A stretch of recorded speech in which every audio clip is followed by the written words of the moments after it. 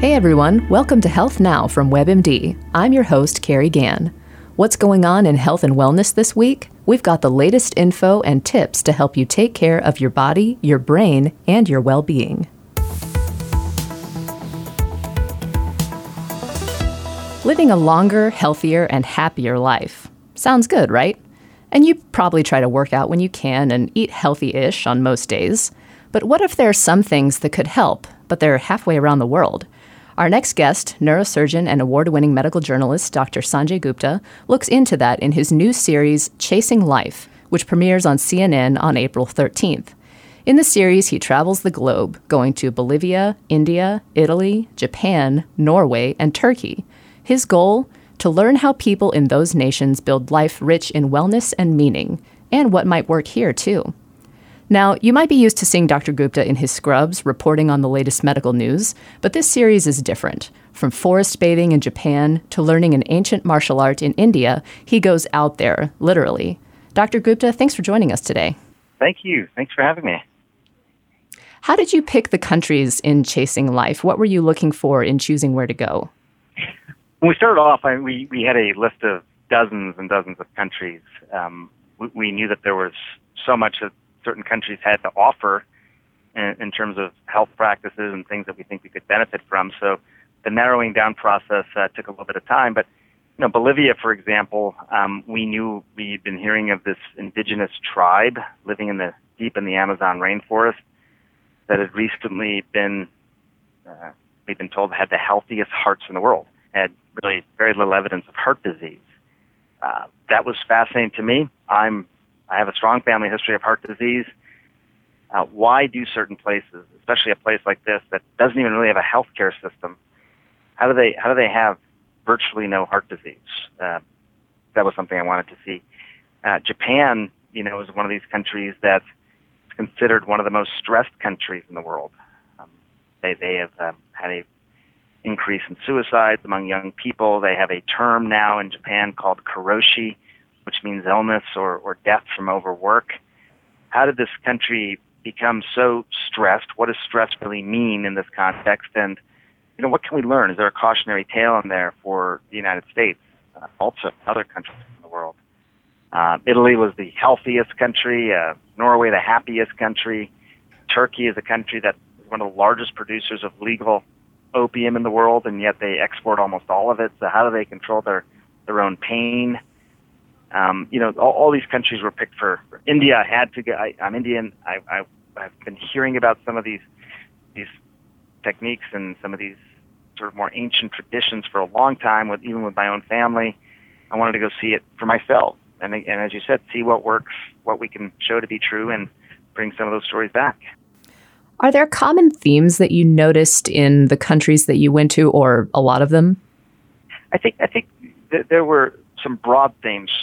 I think, for example, in the United States, we think of health and taking care of ourselves. We think of it as something that we have to do versus something that, if we do, will bring us not only health but also happiness and joy and make us more productive and better son, better daughter, better wife, husband, partner, whatever it might be. It's just more a part of people's lives over there to think about health.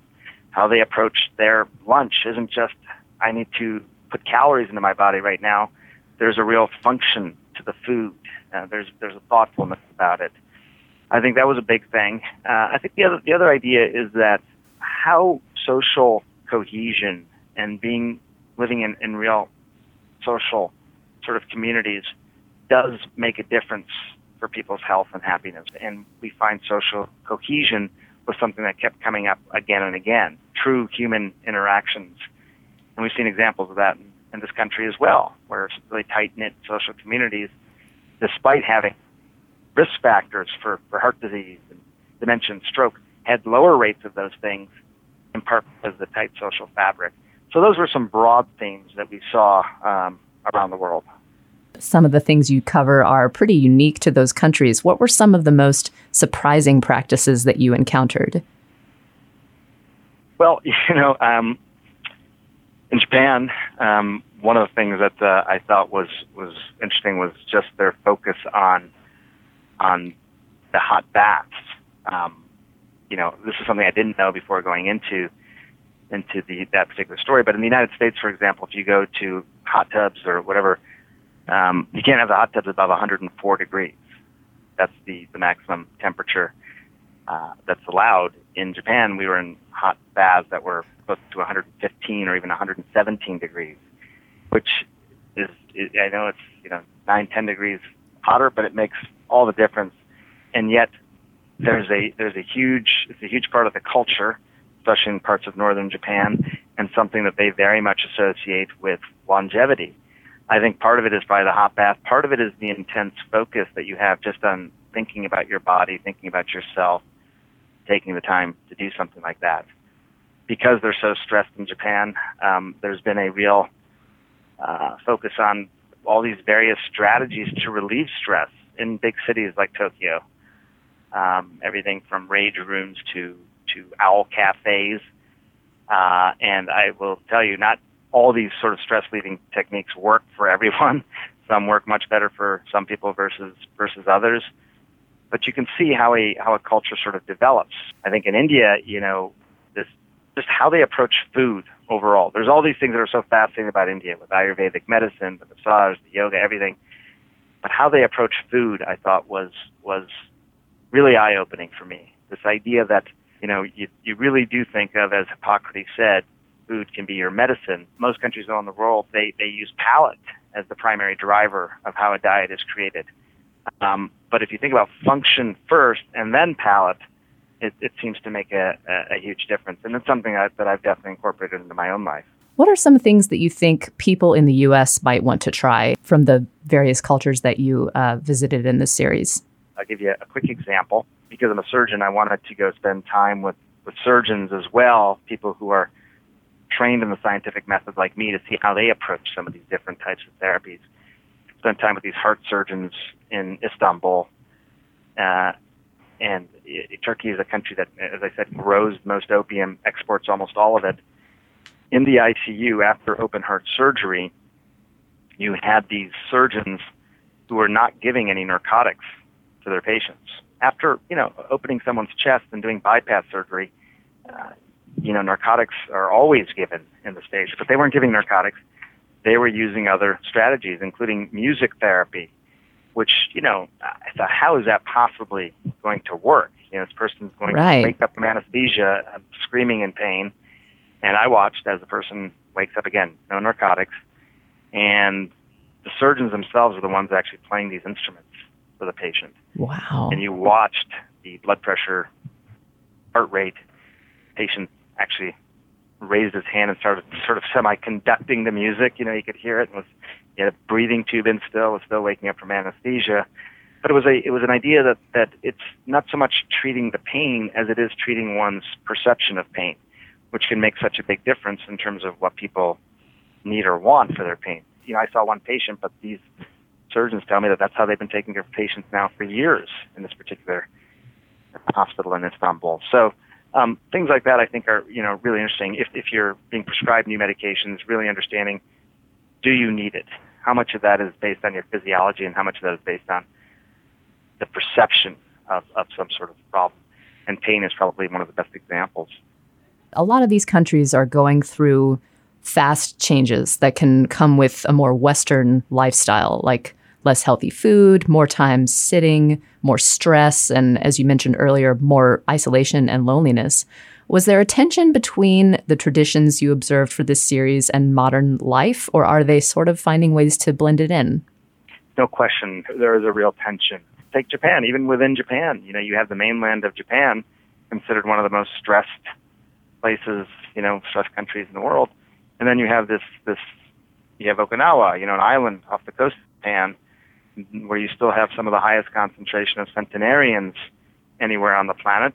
But even Okinawa is changing. You're starting to see fast food restaurants and other things start to creep in. One of the reasons we really wanted to spend time in India was because Kerala, which is on the southwest coast of India, is almost a country in and of itself that has been somewhat insulated from a lot of these other changes. They do not want to have fast food restaurants. They want to have full embracing of the Ayurvedic diet and Ayurvedic practices over there. In Italy, clearly you see a lot of changes, but they've been so aggressive about trying to advocate for, instead of fast food, slow food. There's a whole slow food movement that's going on over there. So I think to your question, there's a lot of competing pressures now that are driven by, typically by, convenience and by profit. But there's still resistance to those things being embraced in some of these places around the world. That's fascinating. You already do a lot to be well. Obviously, you're a doctor and you know a lot about how to keep yourself healthy. But have you taken on any of the practices you learned about in this reporting in your own life? Yeah, I have. I think we've started approaching things differently, and it's become a family affair. I think part of making these things work, even though everything doesn't work for everybody, but part of making these things work is to be able to do it with other people. And one of the things I will tell you, I think, having trained in neurosurgery and going through training, working, over 100 hours a week for a good chunk of my training, it can be very isolating. You just don't have a lot of time to be particularly social, to have a lot of friends, things like that. Having social time was really seen as an extravagance or a luxury, right? As I mentioned earlier, I think social cohesion, being so protective against some of the stressors of life, was something that I really took to heart and have started to incorporate into my own life. So spending time, really nurturing friendships and spending time with my friends, understanding their lives, letting them in on my life, whatever it might be. I feel good when I do it, and I've always felt good when I did it, but I think now I have a better sort of understanding of it. I think sometimes when I understand why something works, I'm much more likely to stick with it. I think, one of the things that came out in Japan was this whole notion of forest bathing and being outside in nature. And again, I've always felt good when I can, breathe in the aroma of the forest. I knew in a way that it was special in some way, or just in terms of how it made me feel. But now I understand why it is so good. I think one of the biggest changes has probably been food, though. We've always tried to eat a healthy diet, although, trust me, ask 100 doctors what a healthy diet is, and you'll get 200 answers, right? I mean, it's very hard to define exactly what a healthy diet is. But you go to these places where they do think of the functionality of food. They think of food as medicine, which, by the way, doesn't mean at all, as you know, that it doesn't taste great. It can taste great. I've seen the value in all sorts of other things. I try never to eat my meals alone anymore. I try and do something with my hands every day. I try and just work on something with my hands. The idea of completing a project of some sort on a regular basis, I find to be very, very good for my body and my brain. I do try and unplug on a regular basis and let people know that I'm going to be unplugged, and you know what, the world will be fine. If I'm unplugged for a while, it'll be okay. And I find that, after the first hour or so of feeling antsy, I feel really good when I unplug. So, there's all sorts of things that I've started to do differently. That was something that they culturally do in Norway all the time. To spend that time truly unplugged. Right. Well, it's so fascinating to look at what other people in other countries do to thrive, and it's going to be a really fascinating series. Dr. Gupta, thank you so much for joining us today. We really appreciate it. Anytime. Thanks for having me. Appreciate it.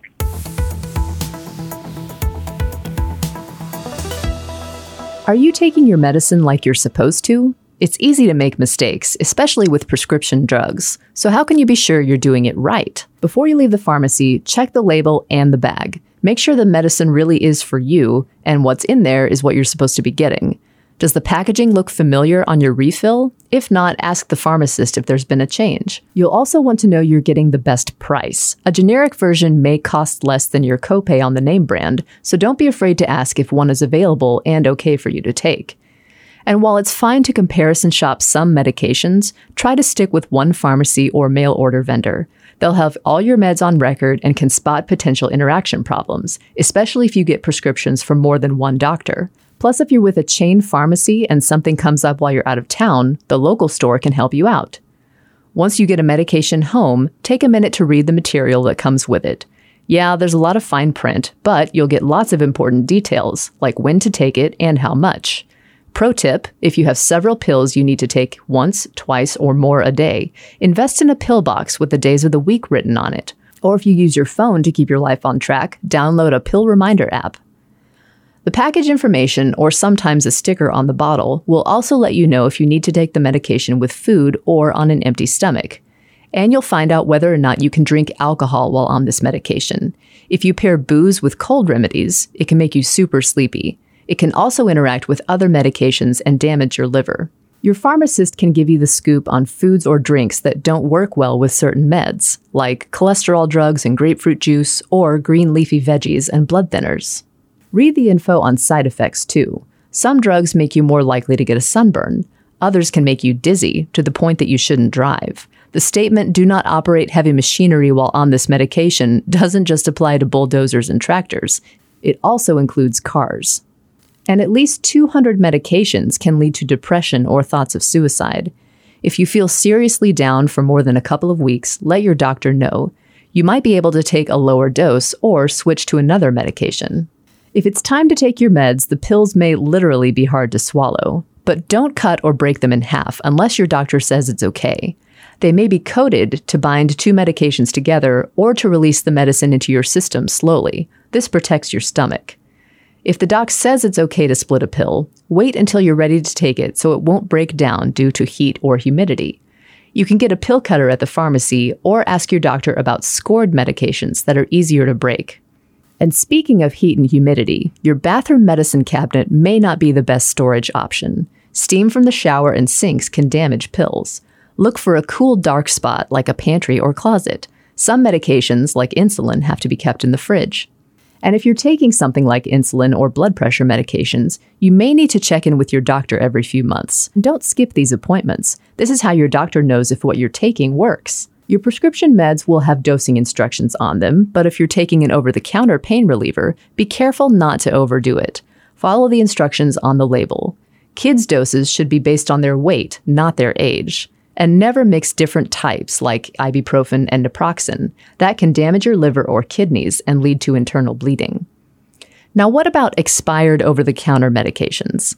If a pain medicine isn't too far past the date, it's probably okay. Studies show they can stay potent up to a year or two after their use-by date. But there are benefits to getting new supplies, such as up-to-date instructions or warnings, improved childproofing on the packaging, or more accurate tools to measure doses. And when it comes to measuring a dose of, say, cough syrup, be sure to use those little cups that come with the bottle. A study found that people who used a medium-sized spoon got too little, while, no surprise, those who used a large spoon took too much. Make it a point at least once a year to sit down with a doctor and go over a list of everything you take, including supplements. Some of them may not mix well together, or you might not need them anymore. But when you're on a prescription medication, never quit cold turkey. Take it as prescribed for as long as prescribed. Don't quit when you start to feel better. If it costs too much or has side effects you don't like, talk to the doctor. You may be able to find an alternative. Want to know more about how to read medication labels or foods and drinks that can interact with what you're taking? Check out the show notes.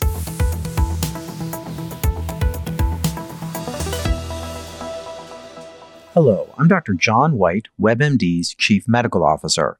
My guest today is my good friend, Michael Jai White. Many of you will know Michael from his role in Tyler Perry films such as Why Did I Get Married and the comedy drama TV series For Better or Worse, but I'm not sure if you know he holds at least 7 black belts. Welcome, Michael. Thanks for having me. As we've talked about over the years, martial arts is an activity that people often overlook when it comes to getting healthy. But there's a lot of different types of martial arts, and I think people get overwhelmed by the choices. So can you break down for our listeners some of the main forms and the benefits that they might offer them? Probably the most popular form of martial arts is Taekwondo. Those Taekwondo schools are in almost everybody's neighborhood. It's a Korean martial arts. It's a lot of emphasis on sport. It's very kid-friendly. Mm-hmm. Outside of that, there's jiu-jitsu, which has become extremely popular. And that's, it's like, well, actually Brazilian Jiu-Jitsu is super popular now. And how would you describe that, Brazilian Jiu-Jitsu? No, Jiu-Jitsu is more of a grappling type of thing. There are joint locks and wrist locks and all of these type of things. It's kind of considered ground fighting. It's pretty safe. It's kind of, it's grappling, like there's a wrestling element to it, and you go only as far as you're ready. Now, what are the health benefits that people might get from this? Well, with jiu-jitsu, as with any martial art, there's, of course, there's the aerobic activity, and really the great thing is, you're overcoming obstacles. There's a meditative aspect to it. There's, an aspect of you overcoming yourself, which is always your biggest opponent, is you. And so, and there's a feeling that you have after a martial art workout that's not it's very unique to anything else, because it's an individual effort. It's not a team type of thing. So every time you step on the floor, you get better. How do you feel it's different than lifting weights or doing cardio? Well, it's pretty different because there is a therapeutic aspect to it. Although you'll get that from doing aerobics and lifting weights to some degree. But when you are practicing striking, when you're doing martial arts, it's kind of like, it's like the ultimate in stress reduction. So why don't more people get engaged in martial arts? What do you think are the barriers or the common misperceptions that we have about martial arts? I think a misperception is that of brutality. Some people are afraid of that, of being injured, being hurt. And then a lot of people, a lot of adults think they missed their chance. Right. When they're older. But I would say everybody could use exercise and discipline. Mm-hmm. Discipline is the main component about martial arts. You're overcoming your obstacles. Again, your biggest obstacle is you. And when you apply that to the rest of your life, you become a winner. Is there a role for meditation in martial arts? Well, there's a lot of martial arts that heavy into meditation. One of them is called Kyokushin. You begin and end every session with a meditation. You learn to control your breathing, or be aware of your breathing. There's imagery that you learn, and the calmness of your mind. That every time you're stepping on the floor, you're exercising that. Has martial arts changed your life? Martial arts has changed my life. It's been probably the most effective thing that's changed my life. Again, it is the discipline that I had to that I developed from martial arts that taught me I could do anything if I set my mind to it. I want to thank you, Michael, for taking the time and helping educate us all about the role that martial arts can play in our lives. Thanks for joining me. Thank you. Thanks for having me.